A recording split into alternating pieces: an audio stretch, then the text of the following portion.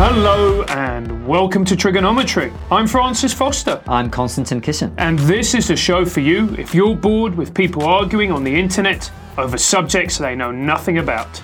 At Trigonometry, we don't pretend to be the experts, we ask the experts. Our brilliant guest this week is an author, journalist and social commentator, Melanie Phillips. Welcome to Trigonometry. Hello, thank you so much for having me. It's a pleasure to have you here. It's been a while in the making, this interview. It's great to finally get you on the show. For anyone who doesn't know who you are, which is not many people these days, but there are some, I'm sure. Tell everybody, who are you, how are you where you are, what has been an abridged version of your journey through life? Oh my goodness. Well, I am currently a columnist for the Times newspaper. And I write books, and I do quite a lot of broadcasting and a certain amount of public speaking. And I was known many moons ago, probably before you even started to exist, because I'm so very old. I was known to be a Guardianista. I worked for The Guardian and The Observer for the best part of 20 years. And for the first period of that time, I thought that I was one of them. And then I realized rather crashingly that I wasn't. And from then on, it was sort of downhill all the way into a pit of infamy, in which I progressed to the Sunday Times, which was a kind of convalescent home, and then the Daily Mail, which was a bit like going from a convalescent home to Mount Vesuvius in full eruption. And then the lava washed me out of the Daily Mail, and I'm now very happily ensconced at the Times, which is extremely civilized as a newspaper. So I've had quite a journey, and my journey through newspapers reflects my journey politically to my former comrades on the left. Not that I ever thought I was the left, I thought I was a liberal. I still think I'm a liberal, but in those days when I worked for The Guardian, I thought that being a liberal and being left-wing were pretty well the same thing. And that was not least because everyone used to talk of themselves as the liberal left.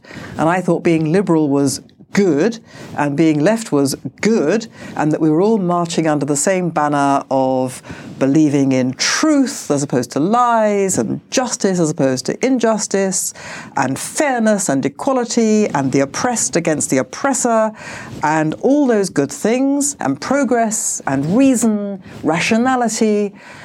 And I still believe in all those things, but the break came when I came to understand or believe that my former comrades on the left were on the exactly other side of all those things. Well, you started to use reason and logic. I did. And that was... It was a terrible shock to everybody. And then I observed, to my complete horror, that...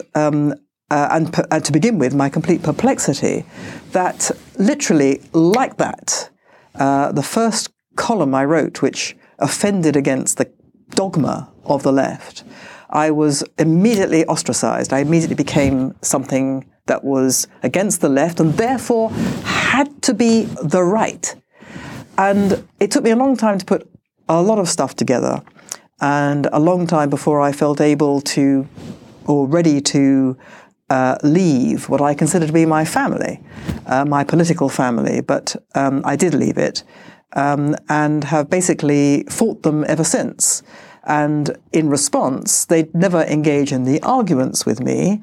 Instead, they label me with increasingly ferocious labels in order to silence me. So to begin with, I became right-wing overnight, and then when I didn't stop, when I went further and further, issue by issue, down this terrible hill of infamy, I became far left, and then ultra left, and then fascist, and then Nazi, which is great since I'm a Jew. And then they discovered I was a Jew and I was the wrong kind of Jew because I supported Israel. So then I became the mad Likudnik, warmongering Zionist Jew. And then when I still kept going, I became deranged and insane. So then I became the deranged and insane, warmongering Nazi, Zionist, fascist Jew. And then it becomes quite difficult to think what else they can throw at me. So that's basically the person you're interviewing. I thought you'd like to know. And all those titles are actually great names for an Edinburgh show. Bit of a mouthful, yes. That will be. Well, it's a pleasure to have another deranged Nazi Jew on the show. We've got 2 of them now on one show, which is, I'm sure, a rarity. Whenever we speak to people from around different political positions, my sense, or our sense to some extent now, is the kind of things that you talk about.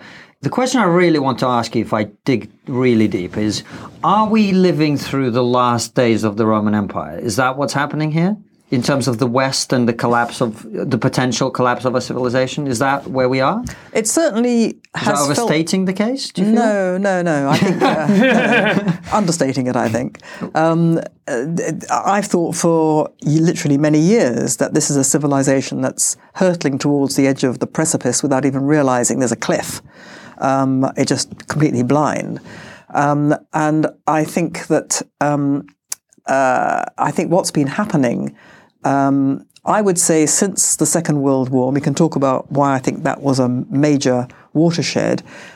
I would go back further and say I think that the First World War was also a major watershed. And I would go back even further and say the seeds of this were actually sown in the 18th century Enlightenment and have just unraveled over the time. But I would say that certainly in the last 50, 60, 70 years, it's been unraveling.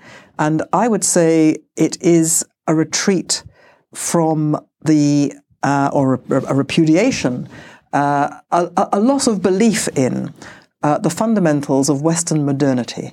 I think that a profound demoralization set in as a result of the Holocaust and the Second World War, which occurred in the very crucible, the very heartland of high Western culture. Germany was, a country which thought of itself as the sort of quintessence of reason and progress and high culture. They all loved Goethe and Schiller and Beethoven, and they played people to the gas chambers to the tunes of Mozart. Okay, so the West knew that. And the West, I think, then was totally demoralized. If we could do that, if that's what reason has done, we've had it with reason. And we've had it with the nation state, because they believed the story that they told themselves in the West was that Hitler was a nationalist. And I think that was also a misunderstanding, because Hitler wasn't a nationalist. Hitler despised people who believed in the nation. He thought they were petty and silly and ridiculous. He was an imperialist. He believed that he was put on earth to recreate the Holy Roman Empire. Which so meant, he was a Remainer. Which meant, well, let's not quite go there. Let's not quite go there. But he certainly wanted to invade people. And if Britain hadn't been nationalist and so really full of what it stood for. We're both Remainers, by the way. Yes. We both voted Remain. Let me not even insinuate that you have anything to do with Hitler. Yeah. But anyway, I think that sort of set in a kind of demoralization which made the sort of governing bodies of the West, the political and intellectual bodies that control our culture, very vulnerable to a whole series of anti-Western, nihilistic, destructive ideas, which is where we are now. So you've mentioned these nihilistic, destructive ideas. I mean, it's very, very dark terms that you're using. Could you pinpoint a couple of them that you think are particularly destructive? Well, yes. The destruction of the traditional family and the destruction of the concept of education. Those two things, education and the family, I think are what underpin a society. They give a society its shape.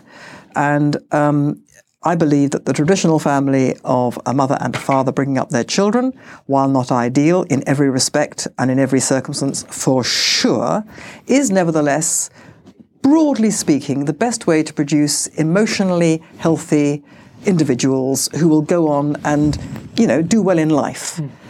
And we kind of got rid of all that because we thought it was entirely wrong to have a hierarchy of values, entirely wrong to have a hierarchy of family or any other kind of cultural background, because that meant that people who weren't from that background would feel disadvantaged, put down, and so on. So we had a level playing field, so no family background could be privileged. And so the result, I think, has been misery for unquantifiable numbers of children and women in whose name it was done. So that's the first thing. The second thing was education. And that was where I first came to grief at The Guardian, with the second column I wrote saying, maybe something's going wrong with education. It's not entirely the fault of Mrs. Thatcher. And then the world fell in on me because, of course, every bad thing was the fault of Mrs. Thatcher. And the education world was entirely blameless, as you know, as a former teacher. But I charted over those years in the late 80s, I charted in my journalism what I saw was going on in education, which I sort of sat through all the debates, and it was mainly the educational hierarchy in universities which was dictating this. And basically the orthodoxy that came out, which you could not challenge, was that the very idea of education as a means of transmitting a culture down through the generations was inherently illegitimate in the West, because Western culture was inherently racist and colonialist. So you must not transmit it down. Instead, all these ideas that went back to Rousseau, and, let a child be free, and the child brings to the educational experience what is infinitely superior to anything the adult world can impose upon it. So you got rid of the idea of structures, and you let the child find its own way in the world. And the teacher became a facilitator. This may have changed by the time you were a teacher, I don't know. But probably got worse. It's got worse. So the teacher had a backseat. The teacher would not impart the teacher's own knowledge.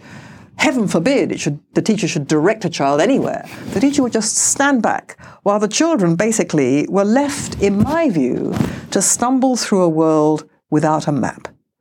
And I thought that was just appalling. And I watched children being told that they could read at the age of 7. Their parents were told they could read, and they couldn't read. They were guessing words. Why were they being not taught to read? Because teaching a child to read involved a structure, and a structure involved progress at different levels. And that meant that some children would be faster at learning to read than other children. And that meant that the children who were slower at learning to read would have an identity problem for the rest of their lives and would be full of self-doubt. So you'd have no structure. So no child was taught to read. It sounds ludicrous. That's what happened, and I read book after book theorizing why this was the way forward. So I watched the education system be destroyed as a system of transmitting a culture, and it became something quite different. It became rather confused, and over the years, subsequently, it's gone back and forward a bit. It's been pulled back, it's been pulled forward again, so it's a bit of a mess. And to be frank, I haven't followed it in that detail for some years, but that's what I wrote then. And so I thought then, and I still think, that those two things going down sort of laid the groundwork. And then you had this whole business of following on from that. I mean, these things are all based on the idea that the individual was supreme. By the individual being supreme, what was meant was that what the individual subjectively thought must take precedence over any imposed authority from outside. What I believed to be right for me was right, and nobody could tell me that there was anything wrong in it. And that went not just for the educational system, not just for family backgrounds, it went for cultures. So heaven forbid, suddenly, that the West could say to itself, we're better than other cultures. So what did that mean? What did that mean? According to the people who produced this doctrine, it meant that you have the brotherhood of man. It meant that because the West would no longer look down on others, therefore, everybody will be so happily involved in nurturing each other in a kind of brotherhood of man. We're all friends and even Stevens together. And they haven't met any Russians. There will be no prejudice. Yeah. Prejudice and bigotry be excised from the human heart, and there will no longer be war. Yeah. But what it also meant was rather important, that a liberal society could not say that it was better than any other. So we couldn't say that we stand for, the cardinal tenets of a liberal society, freedom of expression, freedom of religion, equality between men and women, and all the other stuff. We couldn't say that was better than any other. So this is the road to disaster. If a society can no longer assert that it believes in its values, then it's over. So, and then all these things led to other stuff. And now we're in a sort of this, the identity politics, a bit like the French Revolution onwards. All revolutions eat their own. So identity politics and intersectionality means that everyone's eating each other. So, first of all, we had, the gay rights movement, and then we had transgender, and now gay is eating transgender and transgender is eating gay. And it's like, what? So we're descending all the time into ever more widening circles of absurdity, and I think damage and destruction. So I've been writing about this for decades. Which is why it's a pleasure to have you on. Yeah. And I don't know if you're familiar with Titania McGrath, this Twitter. I am. Andrew, who's a good friend of ours, he's the man behind that. And he paraphrased Ben Shapiro's quote, which is facts don't care about your feelings, into feelings don't care about your facts. That's right. And this is what you're really talking about, this era of subjectivity. This essentially what you're talking about is the erosion of the concept of truth. That's correct. The erosion of the idea that there is a truth that can be measured, that can be observed, that can be elucidated through debate and discussion. That's right. And that is the road to ruin, surely, isn't it? Absolutely. I mean, without truth, you can't have reason. And without reason, you can't have modernity in the West. And, here we have this tremendous paradox that at a time when we pride ourselves, on as a society, a Western society, that this is the era of supreme rationality and reason. So we're so reasonable, we're so rational. We've done without religion, because we think that religion is superstition, it's bunk, and we're, this is because we are rational people. We believe in the intellect, and we think, and yet we've abolished the idea of objective truth, without which there's no rationality. So these things don't make sense at all. They don't add up for us, not for a second. And that is not acknowledged either, because the other thing is that all these doctrines I've been talking about, because they are associated so strongly with this idea that this is the way we repair the world. We have been through this cataclysm of the Holocaust, First World War, Holocaust, war, communism, mass murder. Right, we've got to avoid all that. So we have to eradicate war. We have to eradicate prejudice from the human heart. We must go forward as a global community of the brotherhood of men and women. Fine. So who could possibly object? Because this agenda of all these ideologies that are to do with the perfection of the world, if anyone objects, they are not just wrong, they must be bad people, because they're objecting to the perfection of the world. There can be no deviation from them, therefore. So, again, the irony is that in an era which is so supposedly rational, that it's done away with obscurantist religious belief.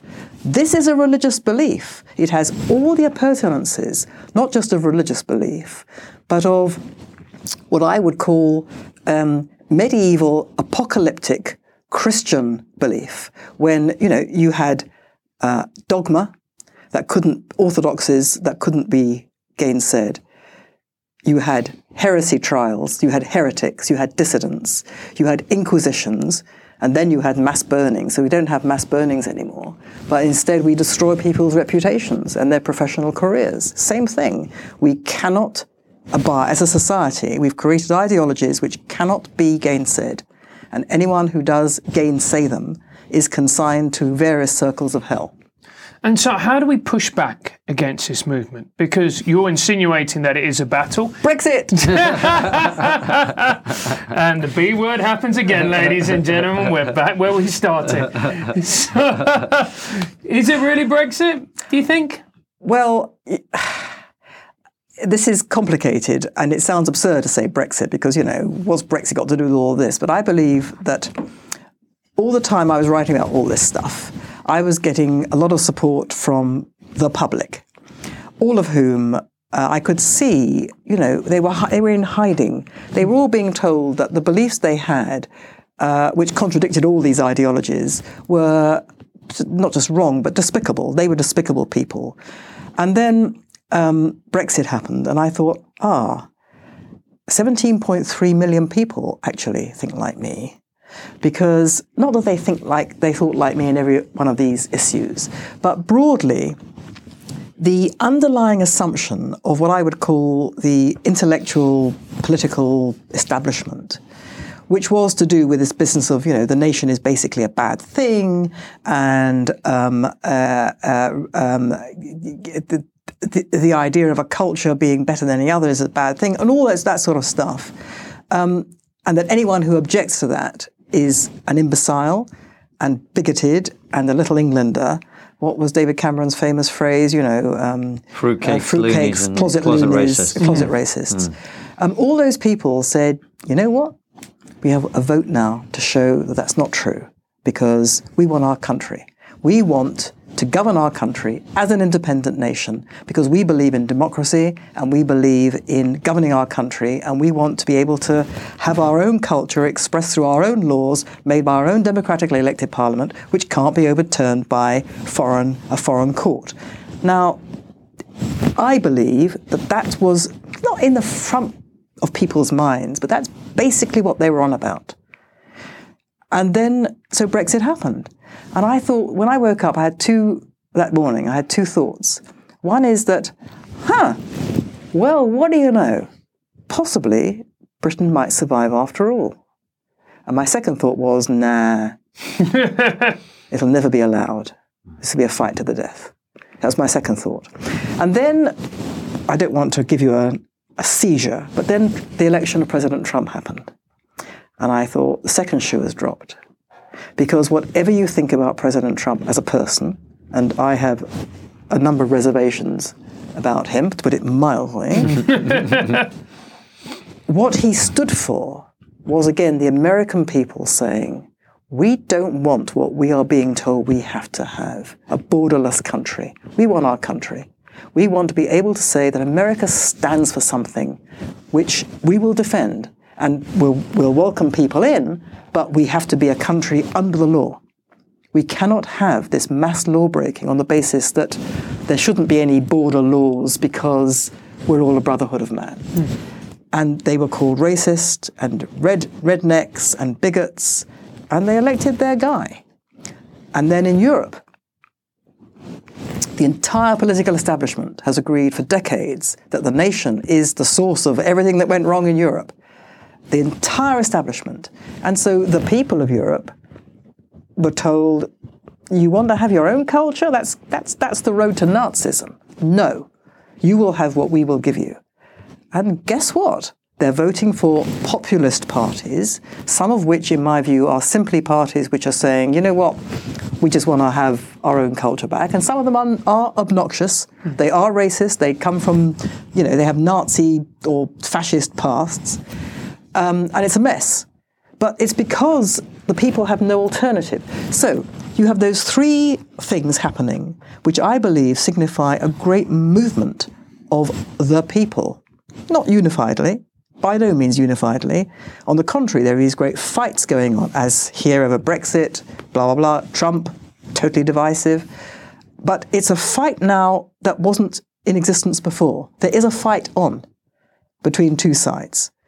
One is basically pro the basic ideas of the West, and the other is not. That's an exaggeration, and there are people who want a bit of both, and I don't want to imply that people are, totally on one side or totally on the other side, but that's broadly how I see it. So there is a kind of chink of light, except that battle is joined, and who knows how it's going to end, and it could become extremely messy. And even could become violent. No, but messy in the sense of violent. Oh, really? It's already violent in parts on the continent of Europe already. And my fear is that that's going to get worse because this great civilizational division, which has now opened up, it's very hard to see how it can be joined up it is a proper division between different ways of looking at the world.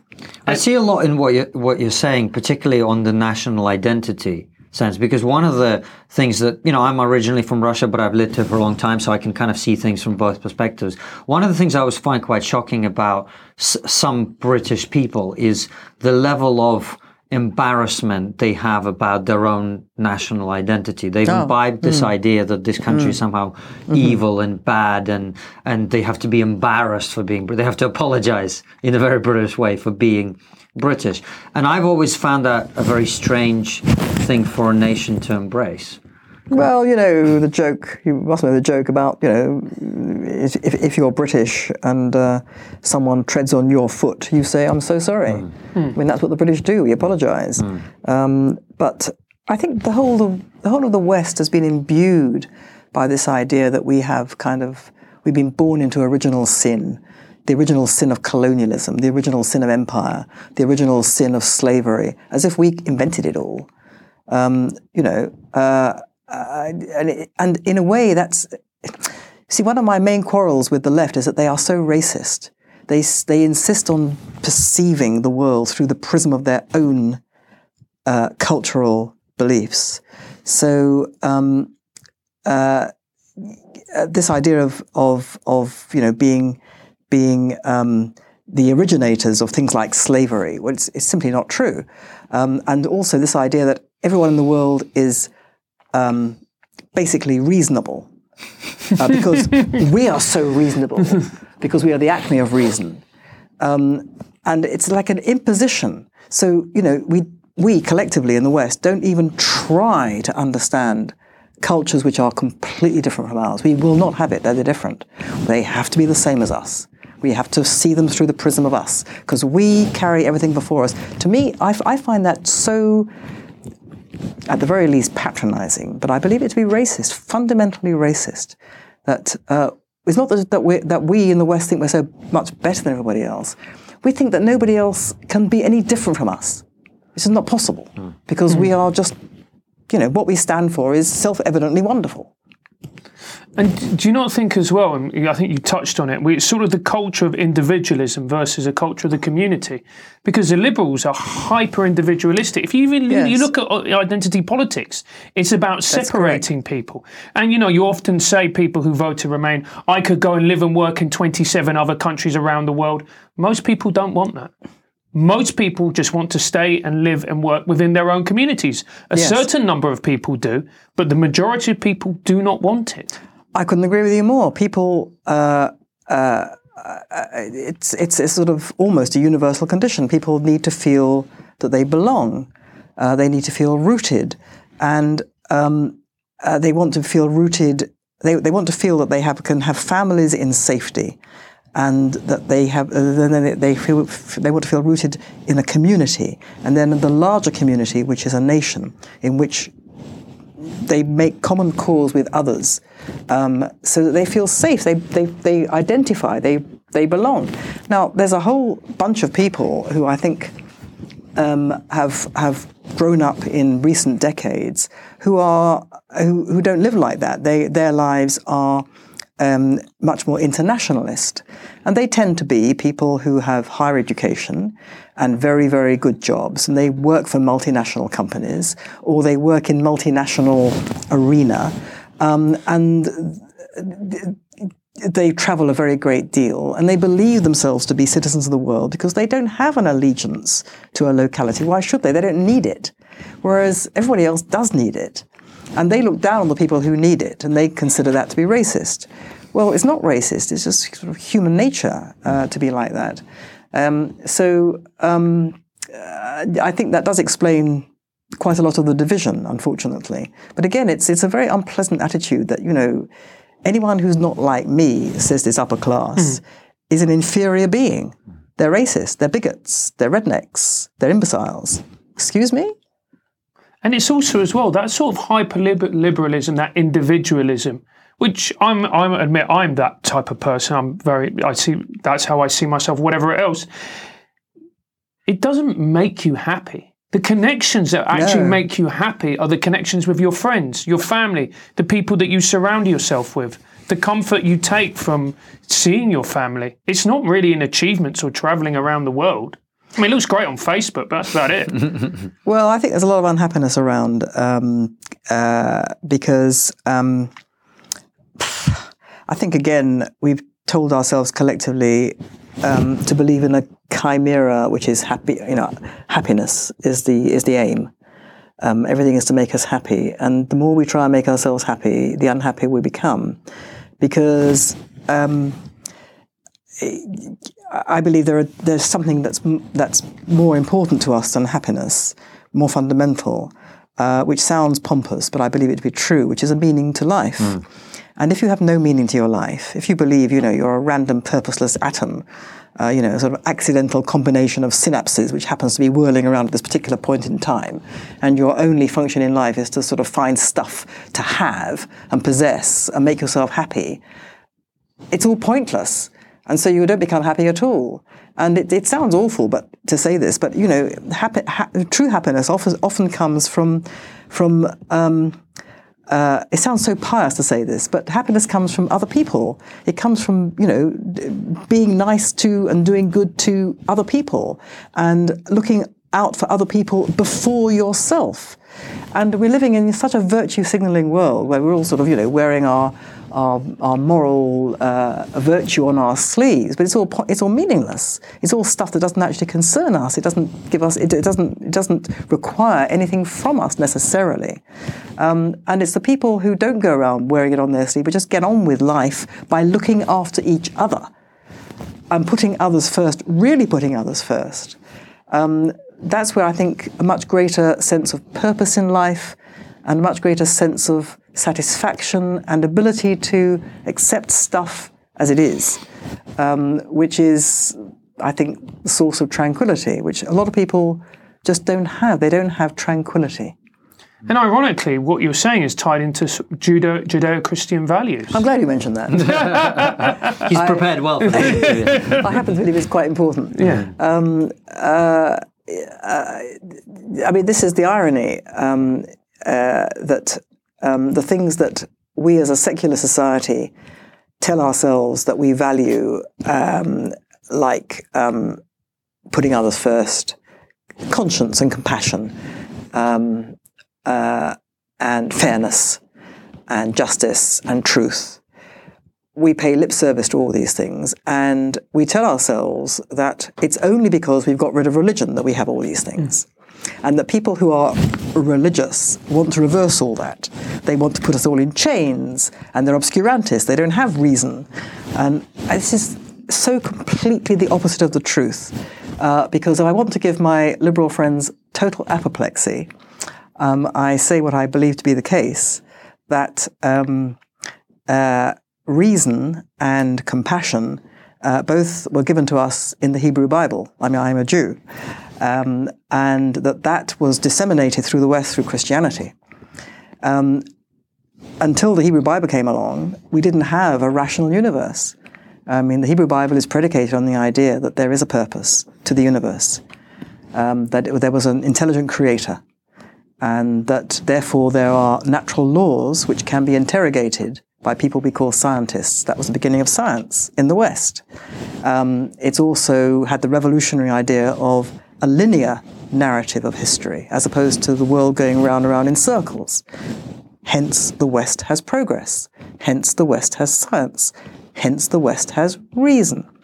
Without the Hebrew Bible and the Christianity that gave it expression in the West, we wouldn't have those things. The West wouldn't be the West.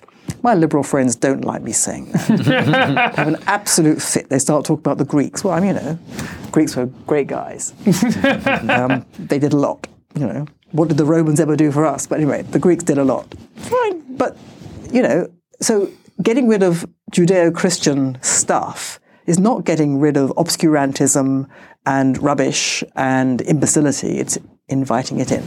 Well, whether you believe in God or not, you can't not acknowledge that our civilization is based on those values of Judeo-Christian. People do deny it. I know, but it's crazy. You can not be a religious person Yes, yourself, of course. as I am not. Absolutely. And not, Absolutely. But the truth is still the truth. Precisely. Although this is problematic now, of course. It's very problematic. Yes. People cannot accept what you just said. You know, if you don't believe in God, then it's all rubbish. And you can't sort of not believe, but realise that that's what lies underneath the things that we value, as you've just said. I mean, it's. And is that because it's exclusionary to other religious groups, or what is the logic behind not acknowledging this kind of fundamental? No, I think it's that we've made a god of materialism, that we have told ourselves that what we see is all there is. That only the things that have a corporeal existence are real. That everything else is a fiction, the flying spaghetti monster, as Professor Dawkins once put it. But when you look at a lot of science, I mean, I'm not a scientist, and I'm open to the accusation that I don't know what I'm talking about because I'm not a scientist. But as I've been given to understand by scientists, who I do respect very much. A lot of physics in particular and other sorts of science, they are a kind of, there is the idea that there is stuff that actually proves it all isn't the way science works. It works through hypothesis and falsification and challenge and so on. And a lot of the physics that has emerged in recent years is, you could say, a species of faith, because it is a leap. It's a hypothesis. So the distinction between faith and science, I think, is a false one. I think that a particular kind of faith gave rise to science, and science, in certain respects, has come in recent years to believe that there is something, that there is an element to existence which science not only doesn't yet have the ability to fathom out, but will never fathom out. Now, I'm not saying this, what I'm hearing scientists say. Well, the conspiracy theorists on the internet are going to be happy. The Jews are behind it all, after all. Yeah. Hi guys, we're very excited to announce at Trigonometry that we've got a new sponsor. Now, some of you might be wondering where Constant is. Very sadly, he has unfortunately been deported. Brexit means Brexit. No, I'm joking. He obviously hasn't been deported. He's been sent to the USA to help out with a trial. Now, thanks to our friends at beer52.com, you get the opportunity to sample 8 beers absolutely free. All you need to do is go to www.beer52.com/trigger and pay £4.95 for postage and packaging, and it's all yours. So that's the word beer, followed by the numbers 5 and 2.com/trigger. Beer52 are global pioneers when it comes to beer. They travel the world tasting and sampling the best beers small batch breweries have to offer. Themes have included Germany, Korea, Norway, Finland and California, which isn't a country. The beauty of Beer52 is they don't hold you to ransom, so you can leave anytime you want. All you have to do is go to www.beer52.com/trigger to claim your 8 free beers. Plus, if you mention the show, you will get an extra 2 free beers, which means you'll be able to get drunk on your own, watching Trigonometry like an absolute legend. So all you have to do is go to www.beer52.com/trigger. Speaking of the Jews, we haven't pissed off enough people, so let's talk about Israel, because you have some pretty strong views. I heard a number of talks that you gave on the subject, and it's something that I think it's probably fair to say we don't really know much about. No, doesn't stop me from tweeting. Typical liberal millennial is what you are. But there is this... it's very difficult to talk about it, especially if you don't know anything about it. But the fundamental narrative about Israel essentially is that as a compensation for the Holocaust, the Jews were given a piece of someone else's land in the Middle East where they've settled, and now there is a battle over that piece of land because of that original sin, if you like, which is a viewpoint that, frankly, up until I started listening to some of your talks, was unshakable in my understanding. Yeah, absolutely. Because I don't know. I honestly don't know enough about it. And that's the default narrative. Yeah. So, in what way is that not the case, Melanie? Every single thing that you just said is untrue. Mm-hmm. Most of your conversations, that'll make him happy. Obviously, it's a big subject, but the idea that the Jews had no connection to the land of Israel until a guilt-ridden West took them out as a remnant of the Holocaust and stuck them into someone else's country is the opposite of the truth. So what is the truth? The Jews are the only people for whom the land of Israel was ever their national kingdom. Hundreds and hundreds of years before Islam was even invented and before the Arabs invaded. The Jews were the original nation upon which America and Britain, in a kind of mystical fashion in Britain, modeled themselves. Why do I say that? They were a nation because they were a people in a particular area of land which they governed according to laws they made and which they defended. Now, they were a nation for several hundred years under various kings. And then they were basically kicked out, and then they returned, then they kicked out again. And then that land of Israel was occupied by vast numbers of different civilizations. The Romans, the Assyrians, the Arabs, various sorts of Muslims, Christians, Crusaders, and for a long period, the Ottoman Turks, who were Muslim but not Arab. And then we get to the turn of the last century, and there grew up in Britain, mainly as a result of evangelical Christianity, a movement to return the Jews to their ancestral homeland. And these people were called Christian Zionists. And the kind of apogee of Christian Zionism in political terms was the Balfour Declaration in 1917. It was a cabinet which was dominated by Christian Zionists, and they believed that it was their duty to help the Jews return to restore their ancient homeland. Long story short, as you will know, after the First World War, the entire Middle East was carved up between Britain and France, which, in itself was a questionable activity. And they created Makes for nice straight lines on the map, doesn't it? well, yes, slightly more complicated than straight lines. But anyway, so, some of these countries that they created, you can say that's very questionable.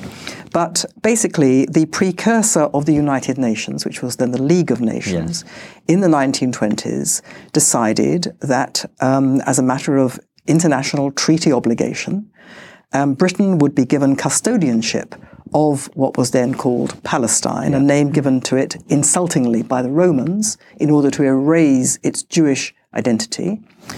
The British would be given custodianship of Palestine, called the Mandate, under which Britain would be under a binding treaty obligation to return the Jews to their ancestral homeland, to recreate it. Now, what was Palestine at the time? Well, bit of it, a very large chunk of it, was promptly given away to the Arabs by Winston Churchill to become Transjordan, which is now Jordan. So what did that leave as the territory within which Britain had a binding duty undertaken by the world body of the time to return the Jews as a matter of historic right? What was that territory? It is what is now Israel, what is called the West Bank, and Gaza. That is a territory to which the Jews alone were given the right to return because they alone had ruled it. Terms which have never been abrogated, even though the League of Nations is no more. It gave rise to the United Nations. But the United Nations took on, in its charter, it took on all the obligations of its predecessor unless they were specifically abrogated. Those terms have never been abrogated. So what then happened was, although the Arabs at the time, around 1917, 1918, King Faisal notably, and one or two others, they said, we welcome back the Jews to their ancestral homeland. They used this term because it was in their own religion. They knew this was a Jewish homeland. And then a lot of stuff happened. Basically, the British, having undertaken in the first place this duty to settle the Jews in their ancestral homeland, the British colonial office at the time and the colonial administrators who were put into Palestine to administer this mandate did everything they could to stop it. And they, among other things, brought in an Islamic firebrand. This was at the time when Islamism, as we know it, political Islam, was growing. It was sort of invented after the First World War.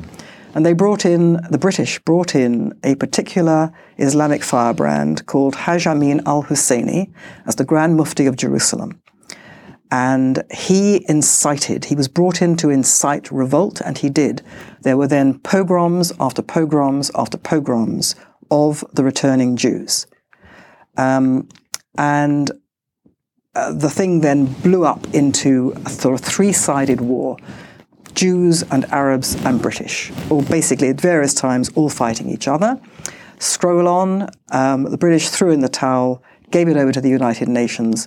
The United Nations, Britain by this time had reneged on its obligation to settle the Jews in the land. Britain had decided the only way to solve this was to give a portion of this land to the Arabs in order to shut them up and stop them from fighting. And in accordance with that, the British closed the gates of Palestine at the time when the Jews were starting to be exterminated in Europe. That's what happened.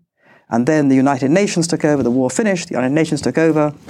The United Nations said, just like Britain had said, right, two-state solution, one for Jews, one for the Arabs. And just as with every occasion since then, the Jews said, what? You're going to take this away from us? Fine. Give us anything, because we're desperate. And the Arabs said, what? Jews? Here? Never. And they invaded, or they went to war against the Jewish homeland. There was what was called the War of Independence, which amazingly the Jews won against all the odds. Subsequently, there have been, I've forgotten how many, 2, 3, 4 offers of a state of Palestine to the Arabs, which have been made by Israel. At every occasion, the Arabs have refused and have gone to war or have stepped up terrorist activity against Israelis. Melanie, before we go any further into that part of it, I just want to come back to this homeland idea, this idea that many, many centuries ago, if we strip away their identities and we just go, many, many moons ago, a certain group of people had a kingdom in this area. And after that, there have been 10 civilizations or 15 civilizations that have come and lived in this land. And now, for some reason, it's kind of like isn't it a bit like me going, well, I grew up in this flat in Moscow. Mm-hmm. And now I want to be resettled there. Yeah. And all the neighbors have agreed to kick out that guy who lives there now and put me in that flat instead. Is it not a bit like that? Well, no, it's not like that. First of all, the Jews never left the land. They were always coming back to it, even under occupation. There was always a Jewish presence in the land, and from the mid-19th century onwards, there was a Jewish majority in Jerusalem. That's the first thing. The second thing was that the land at the time of the mandate was very sparsely populated. The people who were there were mainly nomadic Arabs, but they didn't have an identity. They considered themselves to be part of Syria, which was created, or Bedouin. There was no such thing as Palestinians. Palestinians were the Jews. But there were people who lived there. There were people who lived there, yes. Right. And then because the Jews started coming back, Arabs and others started pouring in from neighboring Arab lands. And the British then let them come in, even though they were, many of them, illegal immigrants. But they let them come in because they wanted to stop a Jewish homeland. So it's not a question of kicking people out. It's not a question of, people who had some sort of mystical attachment to some country. You're talking about the Jewish people who have been persecuted in virtually every country in which they've settled. No country ever wanted them. apart from India and China, which have never had a problem with their Jewish populations. But in Europe, no way. Nobody wanted them. And it was in respect of that, as well as the fact that they were the original nation and have always wanted to go back, that they were considered to have the right to go back. So is this kind of perpetual persecution I'm just trying to get this logically clear. Perpetual persecution of Jews in Europe. Yes. Mm-hmm. Is that what uniquely in the history of humanity gives Jews the right to resettle a land in which they didn't have that much of a presence? No, it was their country. But a long time ago. Oh, okay. So why do people think that if they think that it was the Palestinians' country a long time ago, that means that they should have it? But they were living there in the 19th century. But they weren't. There was no such thing as the Palestinians. There was no such thing as the Palestinian people. There was no Palestinian people until it was invented in the mid-1960s. Well, there was these nomadic Arabs who lived there. Yeah, but they didn't want a country of their own. The Jews were a nation. They had a country of their own. And it was taken away from them. And then they were persecuted around the world. And so it seemed only decent and fair that they should have it back. And a lot of people at the time thought that was absolutely fine. But there was a resistance whipped up, which was basically a religious resistance, in my view, and remains basically a religious resistance. Because if you look at the Arab world, the Muslim world, unfortunately, and you look at the Palestinian Arabs and what they are producing day by day in terms of what they teach their children and the materials that they put out, it's not really accurate just to say it's anti-Israel, which indeed it is. And it's certainly the case that they want, in my view, and I think this is proven by what they say and what they do and their insignia and their flags and their materials, they want Israel gone. They don't want two states, they want Israel gone. But it's much worse than that. What they're producing day by day is anti-Jewish venom. Crude, conspiratorial. Jews are uniquely the source of evil in the world. That's what they're producing. That's what they're teaching their children to hate. And people in the West just have no idea of this because it is never, ever reported. And so I got into a lot of difficulty because until the year 2000, I'd never been to Israel, never wanted to go. I thought, as a British Jew, it was great, it was fine, it was nothing to do with me. And I'd bought into quite a lot of the stuff that, we've been talking about. Because, if you don't know about the Middle East, why would you think any different? In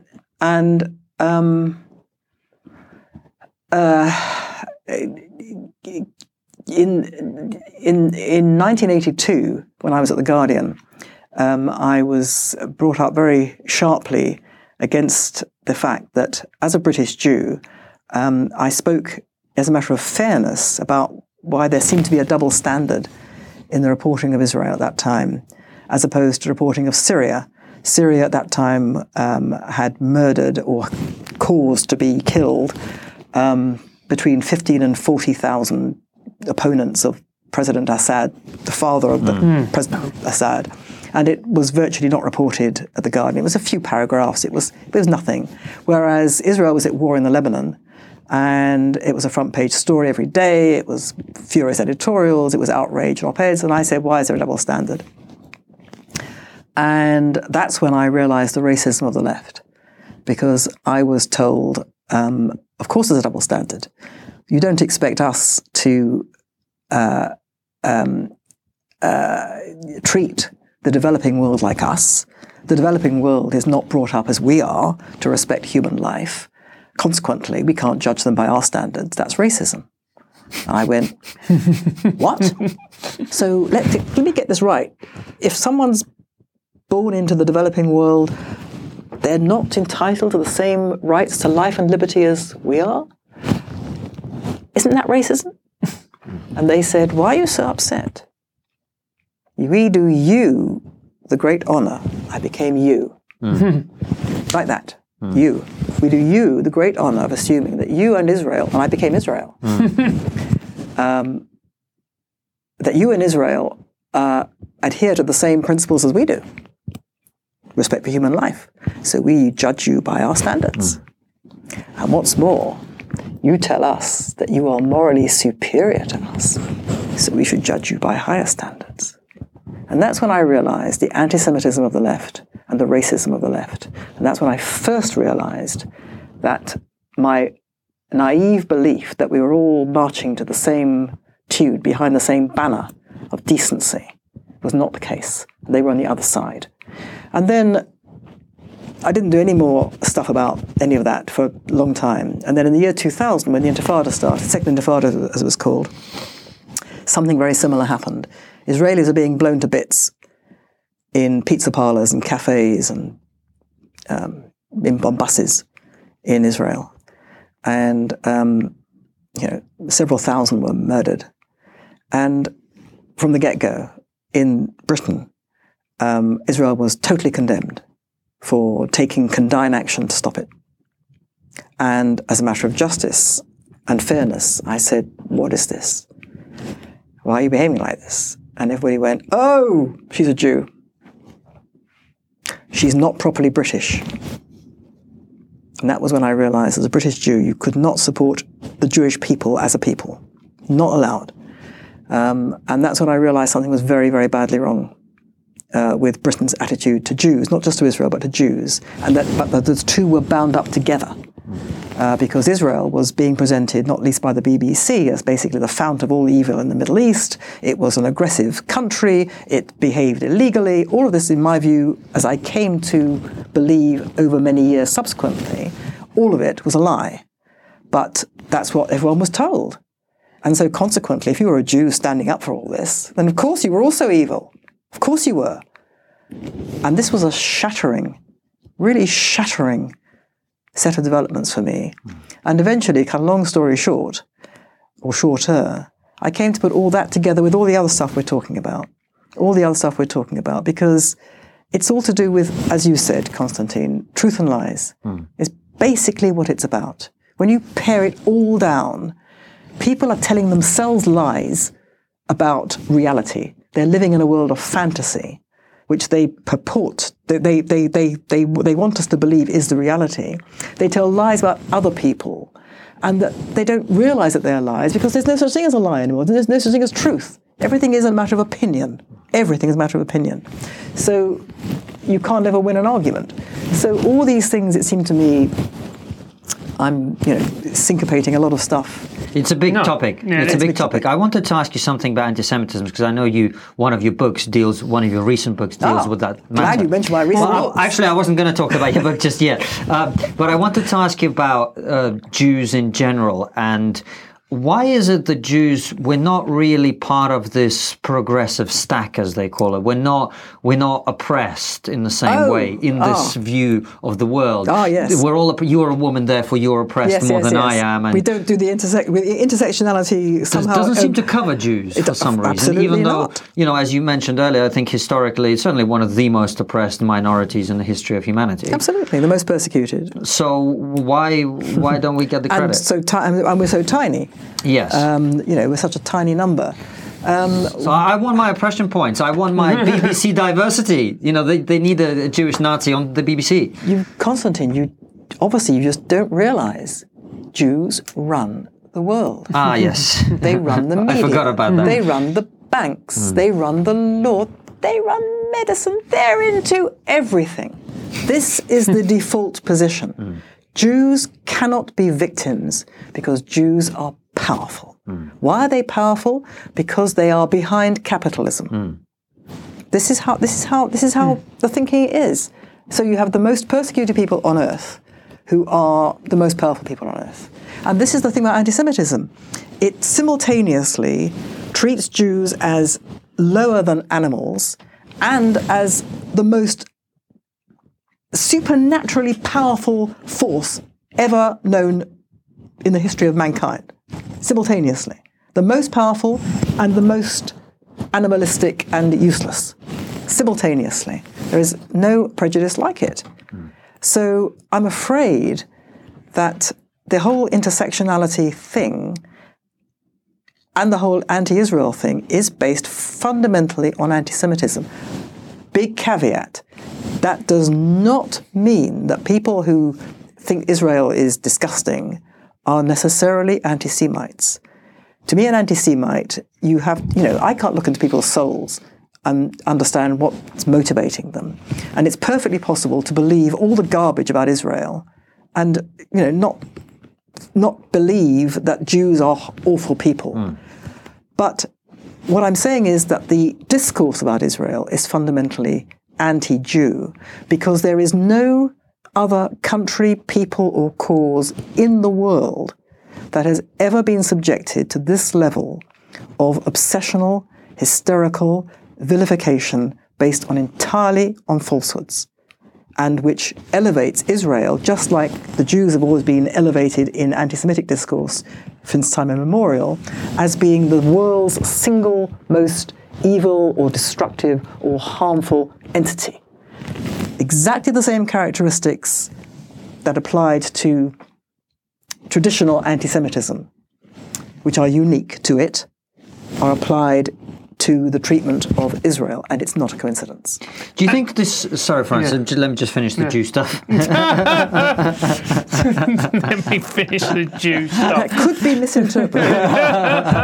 Everything we say can be misinterpreted on the internet. But I just want to finish this thing because Jews are successful as a group.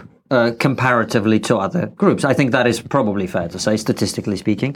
And you look at what's happening to Asians in America in terms of Harvard, and I don't know if you followed the story.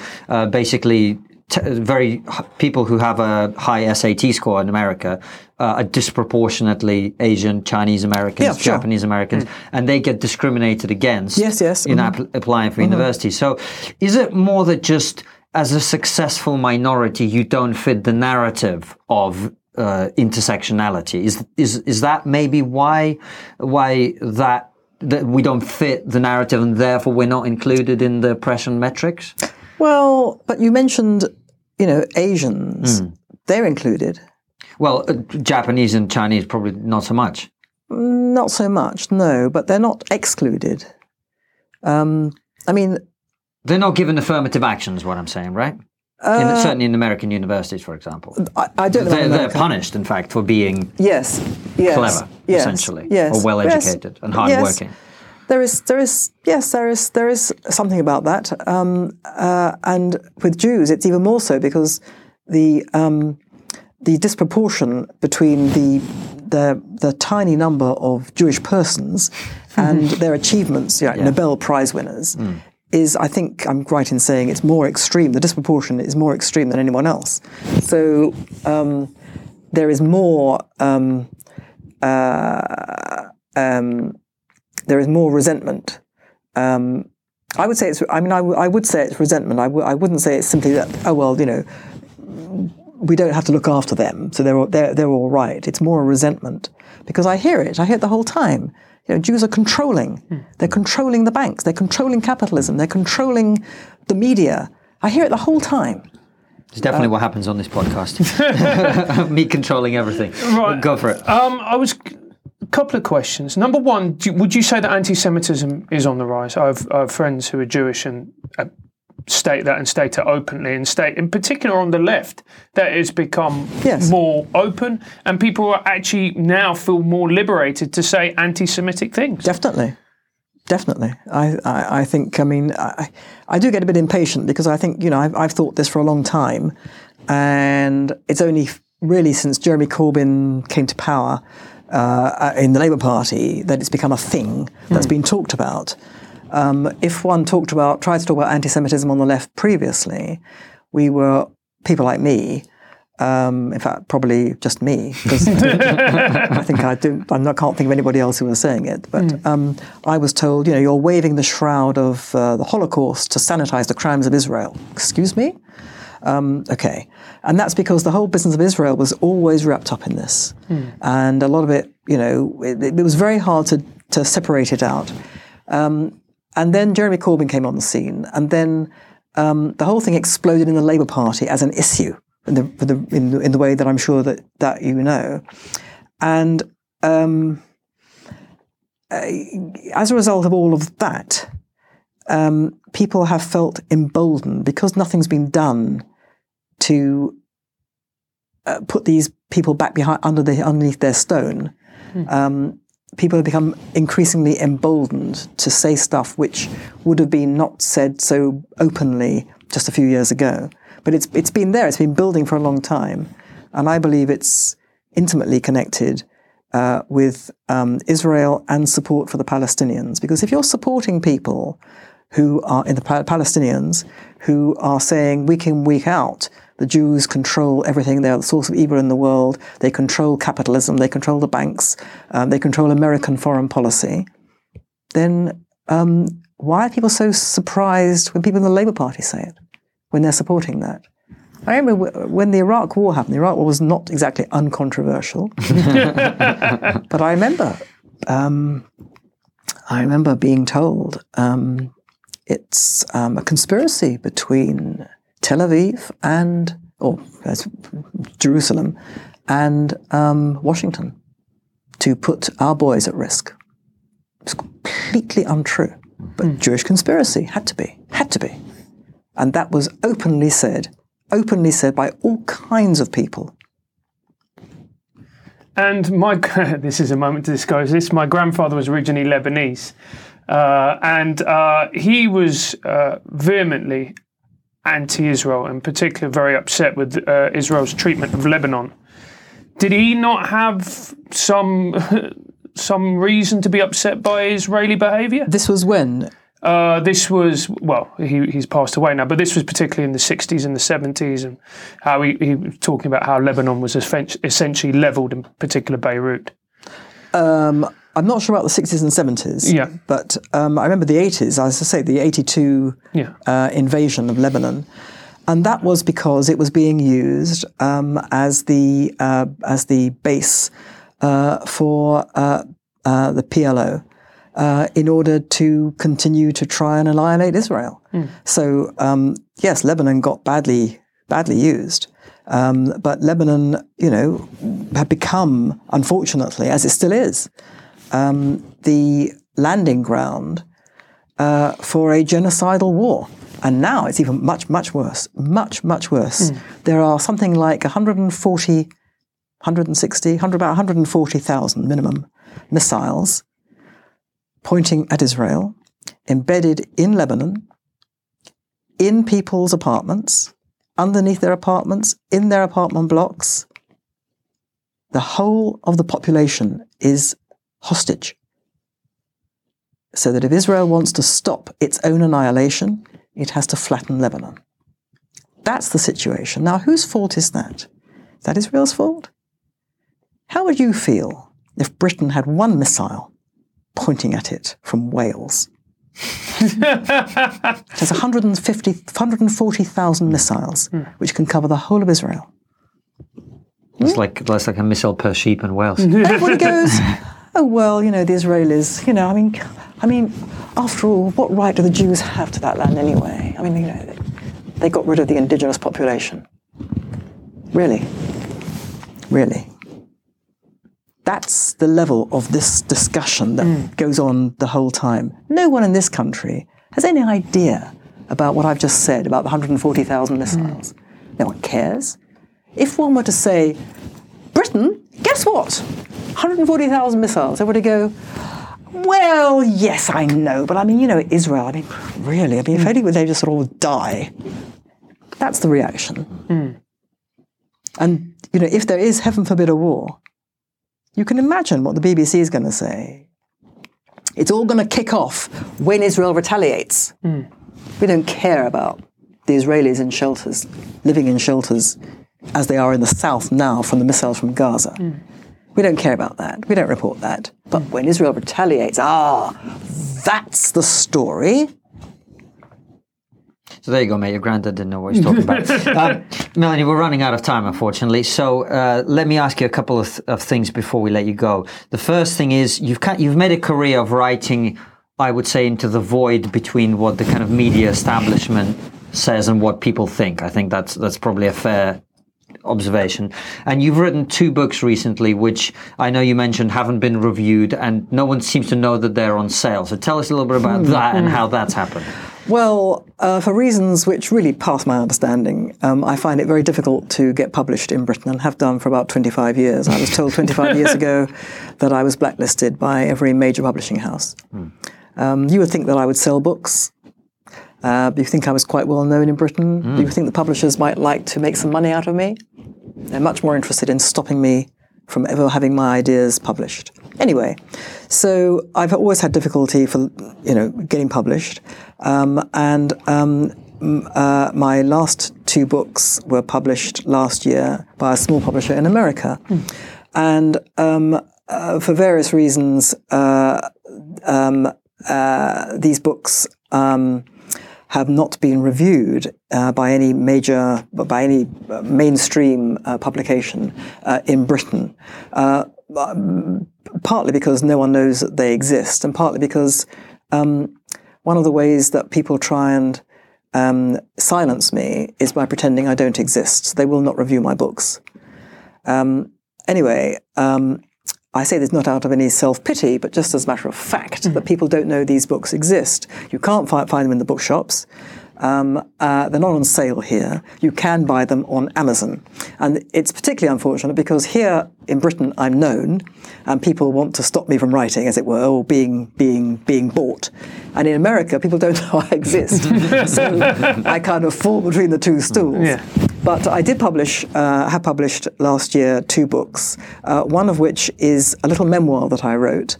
It's called Guardian Angel, My Journey from Leftism to Sanity. And not at all provocative. It's basically what we've been talking about. It's how I changed from being, basically the child and darling of the left to being the she-devil of the Western Hemisphere. And through the prism of what happened to me and why I reacted in the way I did, and there's quite a lot of personal stuff in it as well, I kind of tell the story, I think, of what happened to Britain and the West in my view as a cultural, those sort of things we've been talking about. So that was published last year, and I also published my first novel, in which I was interested to explore in fiction the themes which have preoccupied me for some years, which is basically, again, we've been touching on this, but the novel is about my anti-hero in the novel is a British Jew who doesn't want to be a Jew and who tries to pretend that he's not what he is because he's embarrassed and ashamed of it and because he doesn't really know anything about it. And through a series of events, he is forced to confront it in a way which it's not actually resolvable because it's a conflict which isn't easily resolved, but he comes to understand that, first of all, there's stuff about his identity that is valuable that he never actually has taken advantage of, and he regrets that. And secondly, that he comes to understand, which I believe to be the case, that one's identity is something one can't run away from, that it is what you are, and if you run away from it, then there's either a void or there's some sort of reckoning. So it's to do with fractured identity, about a modern British Jew. It's about the persistence, the unique persistence of anti-Semitism, and it's about the pull of history. And it's a small canvas. It's based in Britain today and in modern-day America and Israel. It's also, the plot is also set in medieval Britain and in Holocaust Poland. So a small canvas and small themes. So that's called The Legacy. They both sound fascinating. Yeah. I look forward to reading them. Well, thank you. Because like everyone else, I didn't know they existed until this very conversation. No, well, at this point I will, basically get down on the floor and chew the carpet quietly while you look the other way. But it's very, very, very annoying because the people who have read it, there are lots of, if you look on Amazon, you'll see lots of lovely people who've written very lovely stuff. And they say things like, "This is a page turner, I couldn't put it down." And I'm thinking, why can't you tell somebody in the media this? But they don't. Anyway, so no one knows it exists. They exist, but they do exist, and they can be bought on Amazon, and it's very good of you to mention them. And trigonometry fans now do know they exist, and will be no doubt getting the books very soon. But we've got one more question for you, Melanie, before we let you go. Which is always, what is the one thing that we're not talking about as a society that we really should be talking about? Well, it's something which, I've avoided controversy so far in my conversation. I've touched on the most easy subjects. Everyone's going to be saying, we've all agreed with this. Why is this woman controversial? So there's one topic which we haven't touched, which is like the killer of killers, which is man-made global warming. Boom. There we go. See what I mean? Let's do it. All right, quickly. It's a scam. It's a fraud and a hoax. Is the climate not getting warmer, Melanie? The climate changes that are occurring are in no way out of the ordinary in respect of the climate changes, fluctuations over the period of over history. There is no evidence whatsoever that anything out of the ordinary is happening. Climate goes up, down, blah, blah. This is a very big subject, you may imagine. I've written about this since 1988 when it was invented, when I realized instantly that it was a fraud. When I say a fraud, I'm speaking loosely. What I really mean is that it's a theory which has been supported into an unchallengeable orthodoxy by a number of factors. First of all, you don't get grant funding as a scientist in these sorts of climate-related areas unless you produce research which basically upholds a theory. The second thing is that it's based on a set of... It's largely based on computer modelling. And as I was told right at the start, climate is one of the most, if not the most, complicated set of feedback mechanisms, etc., that has, that there is in existence, and the computer modelling simply cannot cope with this.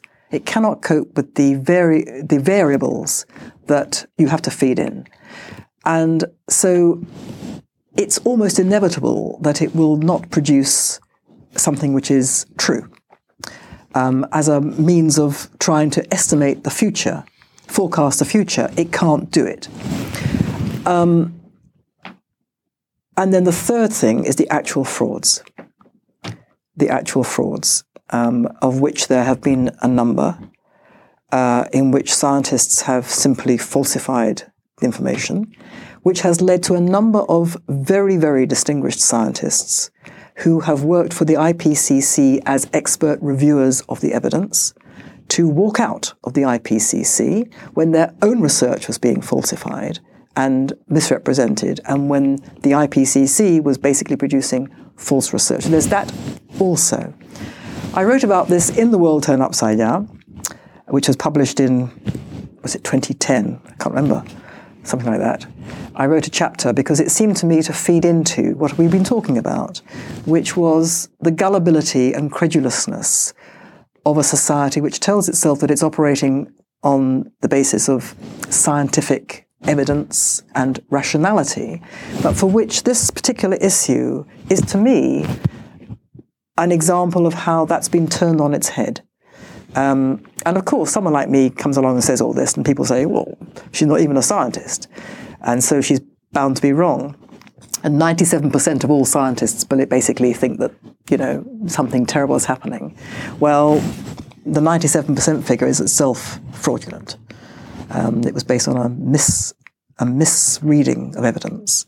And there are hundreds of the most prominent scientists, and I listed some of them in my book. I've listed them in what I've written. They sign petitions, and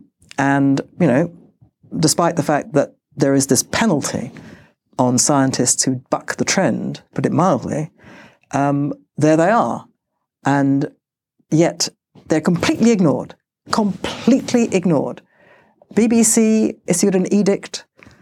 The science cannot be gainsaid. There is no need, in the interest of balance, this is the BBC, this is journalism, in the interest of balance, there is no need to have any alternative view, a climate denier, on with a proponent of man-made apocalyptic climate change.